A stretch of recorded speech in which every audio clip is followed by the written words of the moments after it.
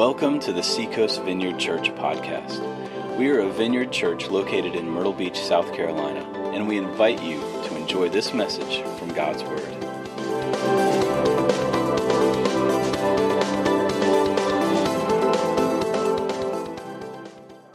Good to see all of you, and like Rusty said, welcome to the Vineyard. We have been in a series called Come Holy Spirit, and what we have been looking at and praying for is that we would begin to notice a noticeable presence of God in our lives, in our personal lives, but in our church's life as well. And so we've been making a journey through this prayer that the Vineyard uses, Come Holy Spirit. And I pray that prayer often, but most of the time when I pray that prayer, it's because I need the Holy Spirit, right?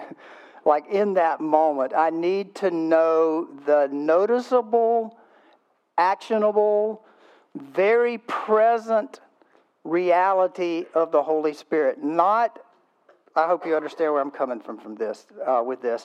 Not that He's not always here. Not that the presence of God, if you're a follower of Jesus, isn't always residing in your heart. But there are times when we need to know and experience His presence. The faith that we hold on to is a wonderful, beautiful thing that God grows in us as we learn to trust Christ and trust Him with us and all. And there are times when, honestly, there are times when we don't feel God. We don't sense He's around. I mean, there are times when we have doubt and we run through this process of questioning maybe sometimes the reality of God, right? And in those moments, as we process through it, as much as reading and stuff as I do, there's a time where I finally come and I go, you know what, Lord, would you just come right now and reassure me with your presence right now? And you know what? Most of the time He does it. Now, some of the time it doesn't happen. I know He's there, but what we've been trying to do is take that Come Holy Spirit prayer, take that prayer that is very prominent in Vineyard churches and pray, and take a look at maybe what's the difference when we notice the revealing of God in a much more pronounced way. And, if you're not a follower of Jesus yet, if you haven't responded to His great love, then I'll bet you have questions like that too. I bet you have questions like, is this just a cerebral thing? Is it a logical thing where I check the boxes off and then I finally make a decision that this might be true? Or is there really something very real about God being able to show Himself to me, to us? And I think that's a valid question. I think that's a good question. And so we've been taking a look at it. And, week one, we talked about that if we experience God in any way in our lives, it will be through the Holy Spirit. If you have ever said, wow, that was God in my life, then that was the Holy Spirit's work in your life. That was His presence that did that. We discovered the Holy Spirit is what enables us to change. And Lord knows we need to change. And if we've had any change in us, it's because of His great love for us and His kindness and His power in changing our hearts and changing our thinking and all. That's the Holy Spirit. If you look back on your life and you go, well, I can't believe it, I really have changed. And, that's God that's been through the Holy Spirit that's done that. And if we see God at work, like I was just talking about, in the now, in any way, it's the Holy Spirit that we're seeing. That's the way He functions in this earth. And then week two, that was week one. Week two, Doug brought a fantastic message. I've listened to it twice, actually. And I've known Doug for 45 years, maybe. And he used to be in my youth group, and way back. And Doug shared a very amazing word that's worth going back and listening to about what God does when we go. When we leave from here, or we leave our small groups and we go, what the Holy Spirit does through us, in us, to us, and out there as we go. And then last week we looked at that the Holy Spirit is with us in a special way when we gather together. Seems like He reveals Himself in a different I don't know if it's measure or what it is, but when there's two or more of us gathered together, and when we gather and we sing around Him, there is a different feeling. There's a different dynamic. There's a different presence, it seems like, or at least tangible presence that we experience, that it's time to wake up. And and so, and then also that the Holy Spirit is active when we are in agreement, when we pray together and we say, hey, this is what God wants for, let's say, for the church. This is what God wants for my family. This is what God wants for my business. This is what God wants for my friend. When we agree together, grab one another and agree, that there's a special power in that. Is that an ice cream truck? I'm just wondering, because we can take a break and something special happens. Something special happens when we eat together, right? So, if the truck's coming through the neighborhood, we're on it, Something happens when we're special when we're in agreement. And then something special happens when we worship together. There's a different, a different dynamic. And the Scripture, I think, lays all of this out for us. So we know it in our hearts and we experience it. And so we're after more of that. We're after wanting to see that obvious, pronounced, knowledgeable, experiential presence of God. We want His presence. We want to experience His presence in a deeper degree in our personal lives, our families, our friends, and also in our church and in our community. If you do a study, if you read back, some of you who have done comparative religious studies and you've read different things, despite the critics saying how horrible Christians were or believers were or Israel was back in the Old Testament, if you read the Old Testament in context of all the surrounding cultures, if you take a look at what God told them to do and what He did in their midst compared to those around them, you will see this growing beautiful act of grace in them as God reveals His heart to the nations around them. And it's like, if we see the presence of God in a different degree, it seems like to me, when we kind of reach out to those around us who maybe are downtrodden and beaten up and all. And we can see that all the way from the Old Testament when God gives them, directives about caring for those that are without around them. This was much more pronounced in Israel than it was the surrounding cultures. Now, I challenge you, if you don't believe that, do some study, do some work of the surrounding cultures and take a look at it, and you will see God, because God speaks to the culture and through the culture. That's how He communicated. He didn't drop in as a 21st century message back 1,500, 2,000 years ago. He dropped into that culture, spoke to that culture through the context of the people, the language, their practices, their habits. That's how He spoke and brought that redemptive promise of Christ coming. So you have to read it in that context. But one of the golden threads that are through all of this up until now is that God always had a heart for those that are without. And it seems like His presence and His love and His directives have always been like, you need to keep an eye out for those who maybe are less fortunate than yourself. It's like God's heart is there. We're going to take a look at that today. And the presence of the Holy Spirit is called the least of these. And so if you'll pray and pray for me, and we'll jump into this. Lord, thank you so much for this morning. And pray your presence now. We pray that you would come and, Lord, make yourself known in your word as we read it.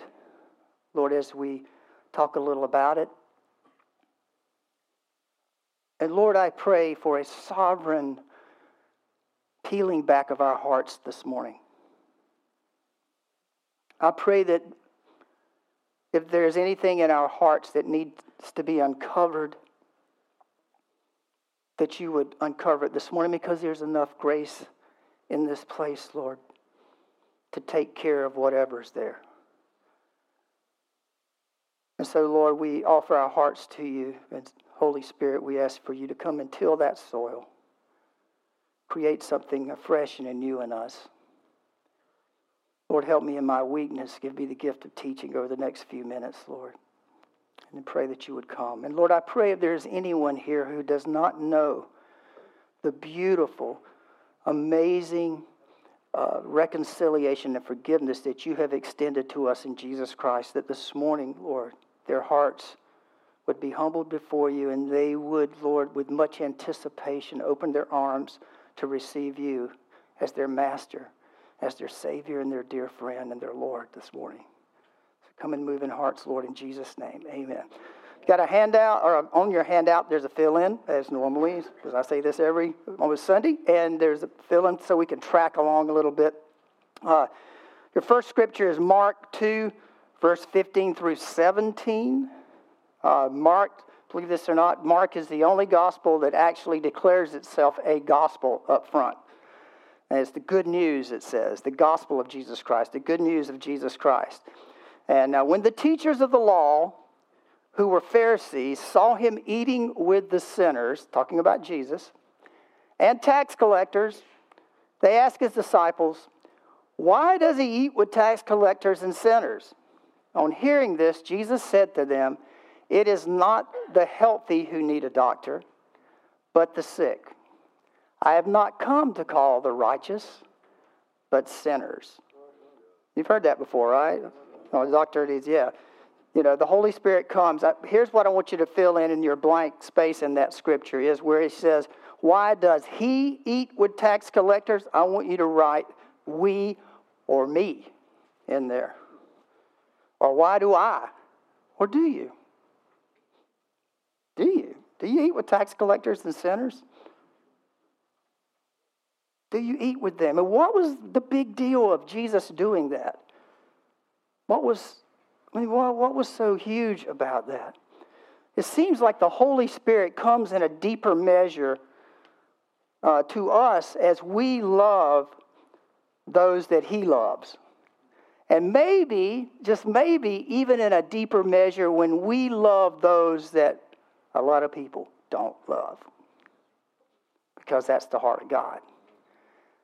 We put ourselves in a place of experiencing that. It seems like the Holy Spirit comes in a much different way. If you look at your life, I think Doug shared this acronym, REST, or something like this, where he talked about looking at your life and seeing how God has used you. You know, I hope you can look back, dear Christian friend, in your life and see times where God put you with people for the sake of those people, and your heart was stirred. Suddenly, your heart was changed as you felt the love of God for those people.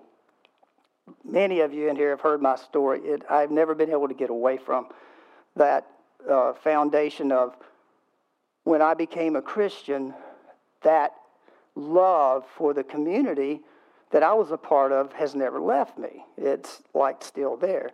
I get to hang out with people who are not there yet, if you know what I mean. I get to hang out and to love and to be available to people like that I dearly love. But every time I'm with them, I know that that's where I was as well for so long.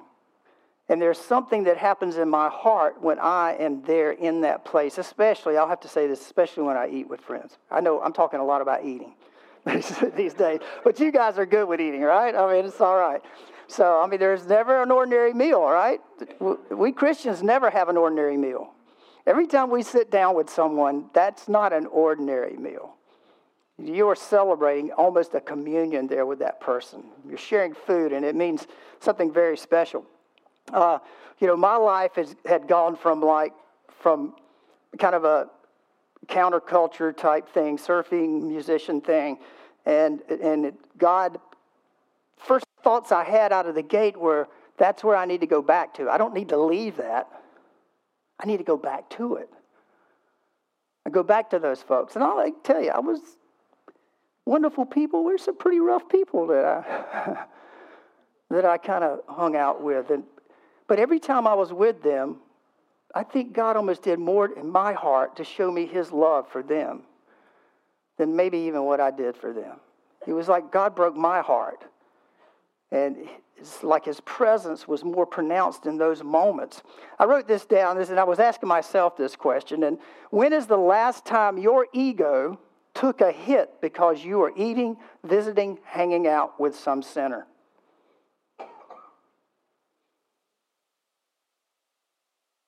When's the last time you were like, I hope nobody sees me here with this person in this place? It seems like Jesus had no problem with that at all. I had a friend call me one time. He said, hey, there's a guy that wants to become a Christian. He's in the hospital. He's dying of cirrhosis of the liver. Will you go see him? I said, sure, I'll go see him. So when I got to the hospital, indeed, skin was green, and found out he was a comedian at one of the strip clubs around here. And I got there to him, and he's just a funny guy. And I said, well, what happened? What's going on with you? He goes, I said, do you know Christ? Do you know how much God loves you and cares for you? And he goes, yeah, I almost died. I was in the bed, and this bright light just began to shine at the end of my bed. I was like, wow, this is pretty cool, Tell me more. He's like, yeah, I said, well, what was it? Who was it? He goes, when a bright light shows up at your deathbed, you know who it is. Still had that sense of humor. And I said, well, what? It was Jesus? He said, yeah, as far as I could tell. And I said, what did he say to you? He said this, it's all right. It's all right. Over the next days and weeks, I met with him, and he'd never read the Bible, so I got him a Bible, put his name in it. I was just amazed. So I left the Bible with him. He lived up on the 3rd floor of this condo, or 4th floor. He could barely walk. There was no elevator. So we had a time getting back up and down. And so I went up to do a follow-up Bible study with him. And so I walked in, and, he goes, I said, well, what do you think? Been reading the Bible? He goes, man, that's the weirdest book I've ever tried to read in my life. I said, well, what did you read? He said, it's a book. I started on page 1. I was like, okay, I get it. Okay, let's talk, And I would take him. His best friends were still at the strip club. That was the people he had. So I would take him and drop him off. And he would always go, do not pull up over the overhang. I don't want anybody seeing the preacher pull up to the strip club, okay? I didn't even think about it, but he was trying to protect me. Oh, I got to tell you this story. This is great. He says, hey, Tim, does your church need any money? I said, does the church ever need any money? He goes, I've got a plan to raise some funds for you. I said, okay.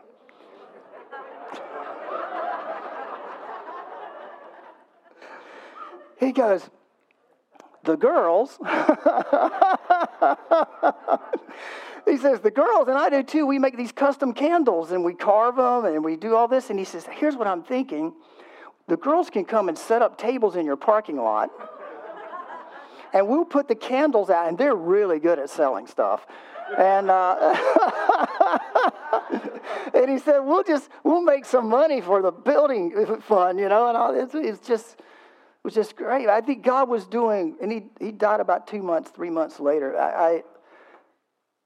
But during that period of time, I think God, he had made his peace with Christ, he really had. And things were good with him. But it's like I was the one being totally leveled emotionally with him. It was like God was taking my heart and giving me his heart for this guy. Because I didn't see a comedian that told raunchy jokes all over the world. He told Jesus, he said, in tears, he said, listen, I've made my living my whole life telling nasty jokes all over the world. And I'm good at it. And he said he felt like Jesus said, so what? Like, this is now. This is right now. This is the moment where I'm here with you. You're getting ready to meet me in a different way. So what are you going to do about it? There's something very special about us putting ourselves in a position and allowing God to steer us into positions of being uncomfortable. And I think it's good for us this morning. I felt like the Lord said this is kind of one of those times when it's maybe not be super comfortable, but a time of repentance where we turn, we ask the Lord to open our hearts and to kind of lay it bare to say, is my heart really for the tax collector and sinner? Is it really like you, Jesus? Am I willing to put my wonderful reputation on the line because you asked me to go step into this with this person and be there with them in this place at that time? Am I willing to do that? Is that my heart? The Pharisees weren't bad people. The people that were judging Jesus, they really get kind of a bad rap most of the time. The Pharisee just means separated ones. These were laymen. They weren't like what you call the priests. These were laymen that did everything they could to watch each other and watch their lives so that they could obey the Scripture, be holy as I am holy, like the Lord said. And so the Pharisees were people who had separated themselves away from the sinners and away from the tax collectors and away from everyone in order for them to be able to be holy. That's what they thought was right. They thought it was the right thing. But what happened while they did that is their hearts got hard, it got cold, and the more they drew away in their honest and maybe beautiful way to become more like God, they suddenly got a judgmental heart and they suddenly were removed from the exact people that God loved. And we're no different. It happens to us just like it did them. And so this morning, I'm just asking, let the Lord, dear Christian friend, follower of Jesus, ask yourself this, Are you there? Are you where you could go have a meal and you could sit comfortably? I don't know what scares us Christians. I never got this. 48 years, I have never got this. What are we afraid of? What are we afraid of? We have Christ in our lives. He's able to keep us, hold us, to give us His presence, to heal us, to be with us. What are we afraid of? Befriending people who don't know Him yet. It's the worst thing in the world I think that the church has ever fallen into is once you become a follower of Jesus, you go, don't have any association with anybody. And that might have been your sport, that might have been your it could have been things you loved and God had blessed you with influence and all, and suddenly the church is telling you, leave all of that alone and walk off from it. When those are the people you should be having more meals with. So they can see you, so they can see what's happening, so you can be there with them. Man, I got blessed this week. I tell you, I try to put myself every now and then. I don't do it as much as I should in those positions. And so there's this one person that works at a coffee place, and I've been kind of putting myself in there trying to develop some friendships, and there's this one person that always asks me about my dad, always. And so I haven't been around much in the last few weeks with things going on. And so when I saw them yesterday, the first thing out of her mouth was, how's your dad? Here I am trying to put myself in a position, and what does she do? She puts her arm around me and comforts me. And I started laughing. I was like, God, this is not fair. I'm supposed to be here for them, and now they're here for me. And that's just, do you see the heart of God in this? See how God loves His creation, and He loves people. And so, do we eat with tax collectors and sinners? Do we have a heart for that? I'm going to do this. I want to read a little section of Scripture. This book. In reading about times when the Holy Spirit came in profound ways, it's good to do this. Now, I've lived through a honest-to-goodness revival in the 70s, the Jesus movement. I lived through it. I experienced it right here in Myrtle Beach. I've seen things. My wife and I, and some of you may be in here too, have seen things. Paul, you saw it. Some of us saw things that were amazing. I have never lost a love for that and wanting to see that again. But that wasn't new. I want to just read. There's a guy named George Whitefield, 22 years old. 22 years old, back in the 1700s, 1770, 1780. Started preaching. He ended up, there's no PAs back in the 1700s. I don't know if you know it. There's none of this right here, right? He would preach to 20,000 people at a time. 22 years old. From England, running with the Wesley boys, too. And he comes over to America. He's preaching. He shows up in Boston, and just like the Pharisees of Jesus' day, one of the pastors from Boston sees Whitefield on the street, walks over to him, and this Boston Pharisee of sorts, greeted him and said, "I am sorry to see you here." And Whitefield said, "Yeah, so is the devil."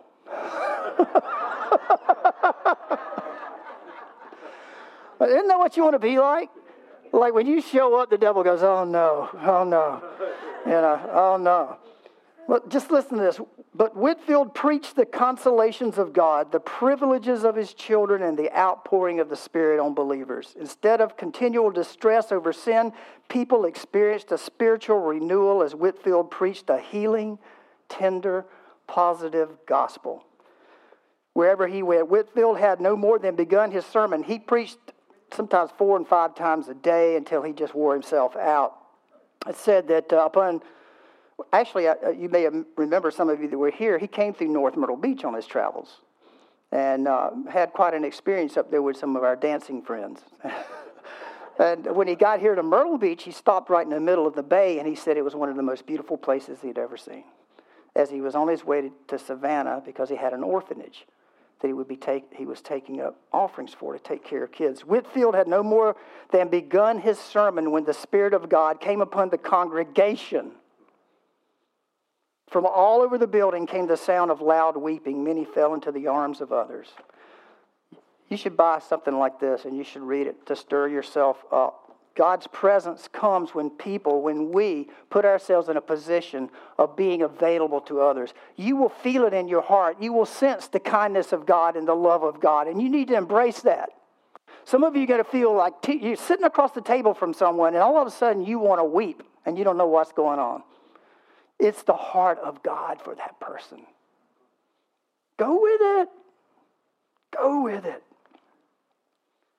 So when is the last time your ego took a hit because you were eating, visiting, hanging out with some sinner? Second, I got to run. Matthew 25, 37 through 40. Then the righteous will answer him. This is Jesus speaking. Then the righteous will answer him, "Lord, when did we see you hungry and feed you? Or thirsty and give you something to drink? When did we see you a stranger and invite you in, or needing clothes and clothe you? When did we see you sick or in prison or go to visit you?" The king will reply, "Truly I tell you, whatever you did for one of the least of these," there's your fill-in, "the least of these brothers and sisters of mine, you did for me." So the first section of Scripture dealt with those folks outside of our fellowship, out there that are working every day, going to school, that we come into contact with, family and friends, people who share sports activities with us or study or wherever we are, that are not Christians yet, that don't know Jesus yet. This deals with more where he says, brothers and sisters, whatever you did for the least of these brothers and sisters. The way when I studied this out, it really means kind of within the faith, that there are those among us who don't have enough to be taken care of. They're kind of those that are in need.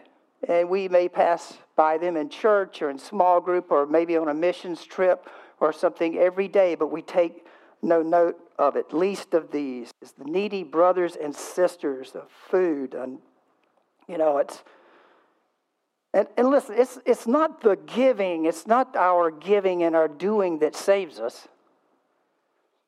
It's our affection and our compassion for people among us, brothers and sisters, and the least among us, that reveals the care of a good shepherd. That passage in Ezekiel, the good shepherd that was going to come and care for his sheep. So when we look among our ranks, or again, we're out all over the world, and as we have many missionaries out of this church, and we're at different places where we go. This is looking at our brothers and sisters and going, that person's in need. And of course, widows during this period of time were in desperate need because they had no support system at all once the husband died. None. There was no income. There was nothing. They were pretty much left on their own begging. And so that's why they're mentioned, because they were one of the most needy in the midst. And then orphans as well were put out on the streets and had no one to take care of them. And so God's heart is for the widow, it's for the orphan, it's for the one who cannot take care of themselves. And there are those among us that are brothers and sisters, the least among you, brothers and sisters. And so my prayer of repentance this morning for us is that we would have eyes to see, to be able to notice who they are around us, and that our hearts would break. I mean, some of the best times I've ever had is when we've helped people in the church. I mean, I've been a part of a couple of church plants, and one that we did church plant, we had someone, and their grandson comes to our church now, but we had a lady whose front porch was falling off. It was dangerous for her to get in her house, and some of us got together and went over and built that porch. And, you know, we've been to a church in Georgetown who didn't have a roof, and we put a roof on that. We did what we could to help others, and every time you do that, you get to sense the presence of God. There is another level of the pronounced love and affection of a wonderful Savior who loves His church and is the good shepherd, as we help shepherd one another. I was in Thailand a few years back, and the people we were staying with said, "You're a musician, would you teach some guitar lessons to these two guys, these two young Thais?" Well, I mean, I couldn't speak any Thai, and I can't even speak English. Yeah, that's right. I do speak Southern. And so, you know, I sat down with those guys. There's a picture in my office of me sitting with that young man. That young man had been rescued from the sex trade in Bangkok and taken to this house to protect him. His mother sold him into the sex trade. And so we sat there. I mean, he didn't understand a word. I didn't understand a word, but we understood music. And we sat there and played songs and laughed for probably 4 hours that night. And there is just something about putting yourself in a position with those that have less than you do in your fellowship. Right here in the vineyard, here, or in your small group, or in your Bible study, keeping your eyes open for those. Jesus said, the least of these, not just some needy, but look for the least, the ones always overlooked, when you don't notice them. There's a special, presence maybe when we do that. Your third one here is this: religion that God our Father accepts as pure and faultless as this, to look after orphans and widows in their distress, and to keep oneself from being polluted by the world. And part of the being polluted by the world is not caring about orphans and widows, to not care about those who are in need around us. That's when we've been polluted. And Deuteronomy, let me just give you a quick background. Deuteronomy 10:18 says this: He, talking of God, defends the cause of the fatherless and the widow, and loves the foreigner residing among you, giving them food and clothing. And you are to, what? You are to love those who are foreigners, for you yourselves were foreigners in Egypt. In Ephesians 2:12, you're like, well, that was the Old Testament, Tim. No, look, Ephesians 2:12. Remember that at that time you were separate from Christ, excluded from citizenship in Israel. You were a foreigner. I was a foreigner to God.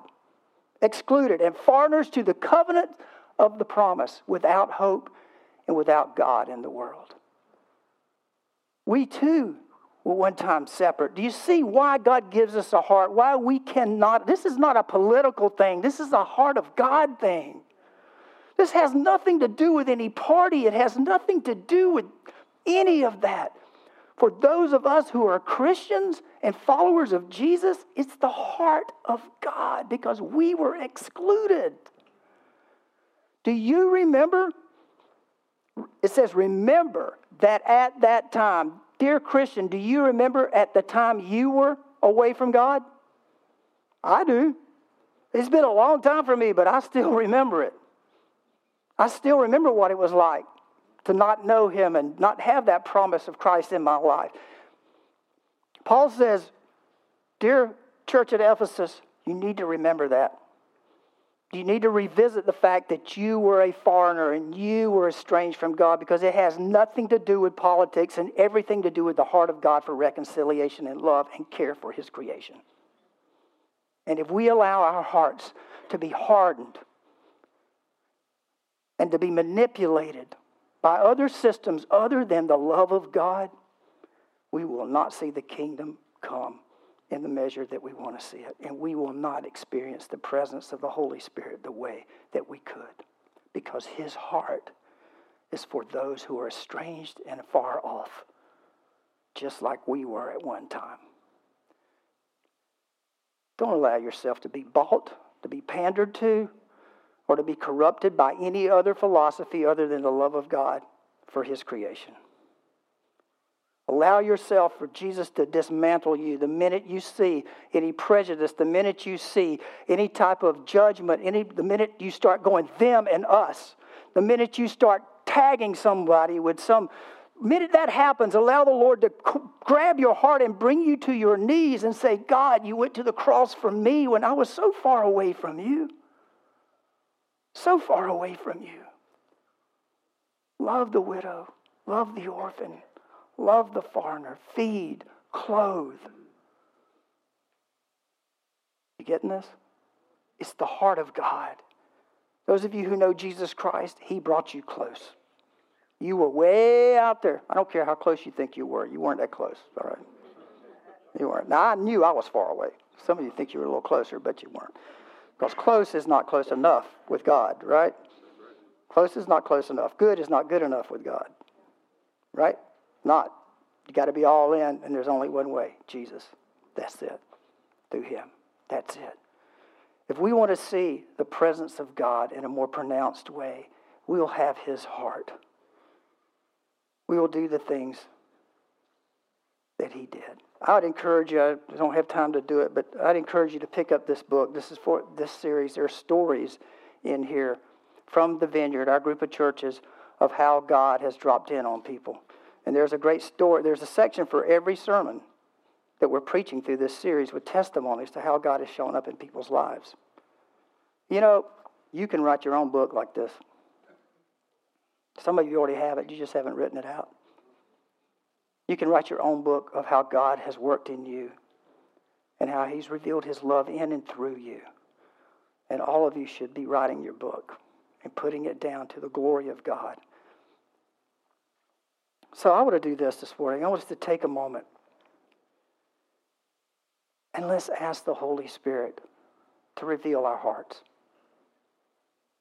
Is there anything in our heart blocking the love of God for others? And it's okay to be able to say, you know what, there is. There is, Lord, because we're human and we fall into things and we lapse back into stuff and we're frail. God knows that. He understands that. But you know what He also does? He brings His Holy Spirit to cleanse us, to forgive us, to bring His presence back, and so that His love could work in our lives anew. So, Lord, would you bring your presence now in that beautiful way of repentance, Lord? That is, I'm thinking this way, I was thinking this way, I was going that way, but I'm going to turn and I'm going this way now. I'm going to change from thinking and those conclusions I made and those judgments I made, and I'm going to turn toward you, Lord. I want your heart. I want your heart, God. Give me your heart for your creation. Come, Lord. Come, Holy Spirit. Come. Forgive us, Lord, where we have judged, where we have withheld your affection from others who needed to experience it. Your kingdom come. Your will be done on the earth as it is in heaven, Lord. Your will. God so loved the world that He gave His only Son, His only begotten Son, that whoever believes in Him would not perish. Whoever, Lord. Jesus. Thanks for listening to the Seacoast Vineyard Podcast. We are a vineyard church located in Myrtle Beach, South Carolina, and you can learn more about us by visiting seacoastvineyard.com. If you need prayer, you can call us or email care@seacoastvineyard.com. If you feel called to support us financially through a one-time or recurring gift, please click on the Give tab at our website or text any amount to 84321 and follow the prompts.